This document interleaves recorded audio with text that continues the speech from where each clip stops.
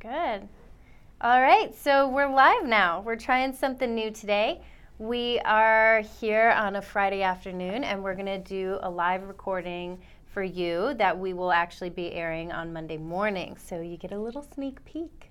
Yeah, this is definitely something that we're going to do a lot moving forward. So this will be a way to get advance notice instead of having to wait every morning, because we don't launch them until 3 a.m. every day.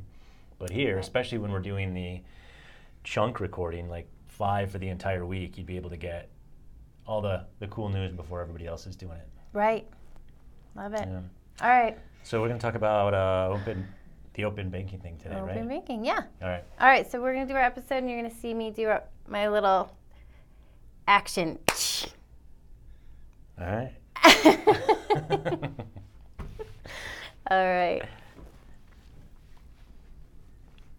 Hi, I'm Erin. Welcome to See You Daily, where we take 5 minutes with Distill's chief visionary, Phil Lockwood, and we talk about credit union marketing tip, trick, or trend. Today we're talking about open banking, which I'm not terribly familiar with, so please explain more.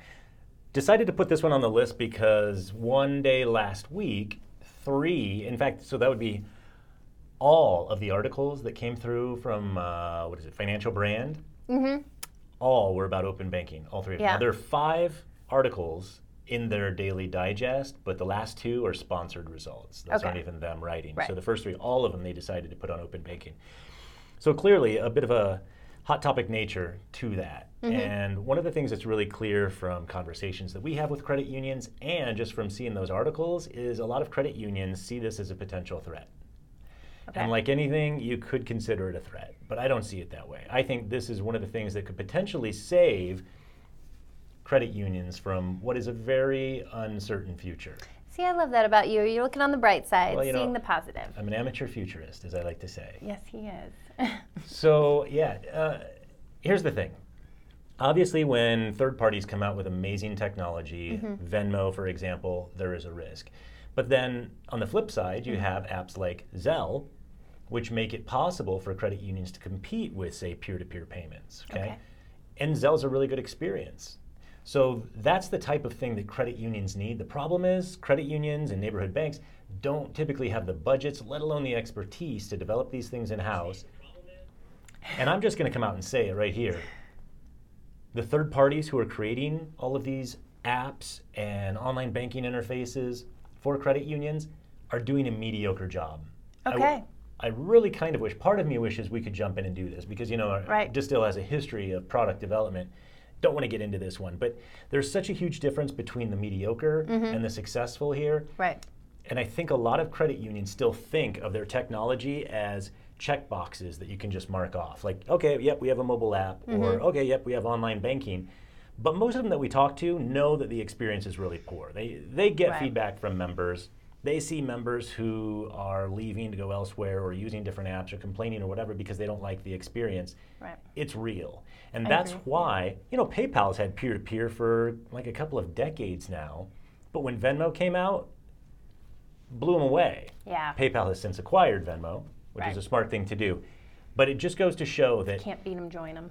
Mediocre will not fly. Mediocre will not save credit unions, let alone your individual credit union, from what is coming very quickly. Right, and I imagine that the checking the boxes would never be over. There's always going to be a new box and a new box and a new box. You have to continue to grow with the technology because it's accelerating. Yeah, exactly. Keep in mind, though, there are, I think, 2 big factors at play here. We talk about Simon Sinek and the whole start with why concept. So it's why, then it's how, then it's your what. The what is the actual product or service. How would be the way that you're providing it. And that includes all of this technology stuff that we're talking about. That's not your what. That's not your product as a credit union. The deposit accounts, the rates, those are your what. But the how is very, very important here in terms of overall success. We've talked about the why a lot. I'm not even going to touch on that today. Okay. But if you're getting the how wrong, that's going to be a very big issue because you are going to lose to all of these other, big banks to some degree, even though I think their stuff's not even as good as, say, Venmo.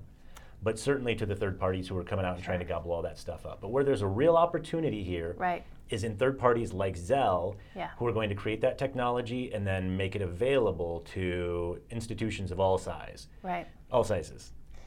That's the level of fintech that I think is not a risk, but a huge opportunity. It can save credit unions who right now simply cannot compete at a technical level, give them the ability to have an even better experience than most of the big banks who have their own apps. We have the USAA app. Yes, we do. It's so-so. You know, I mean, USAA, very well funded. We love the company. It's one of my favorite companies in the world. It's not the worst. Not the worst, but it's no Venmo. Yeah. You know, I mean, no Venmo, And that's what we're going to have with open banking.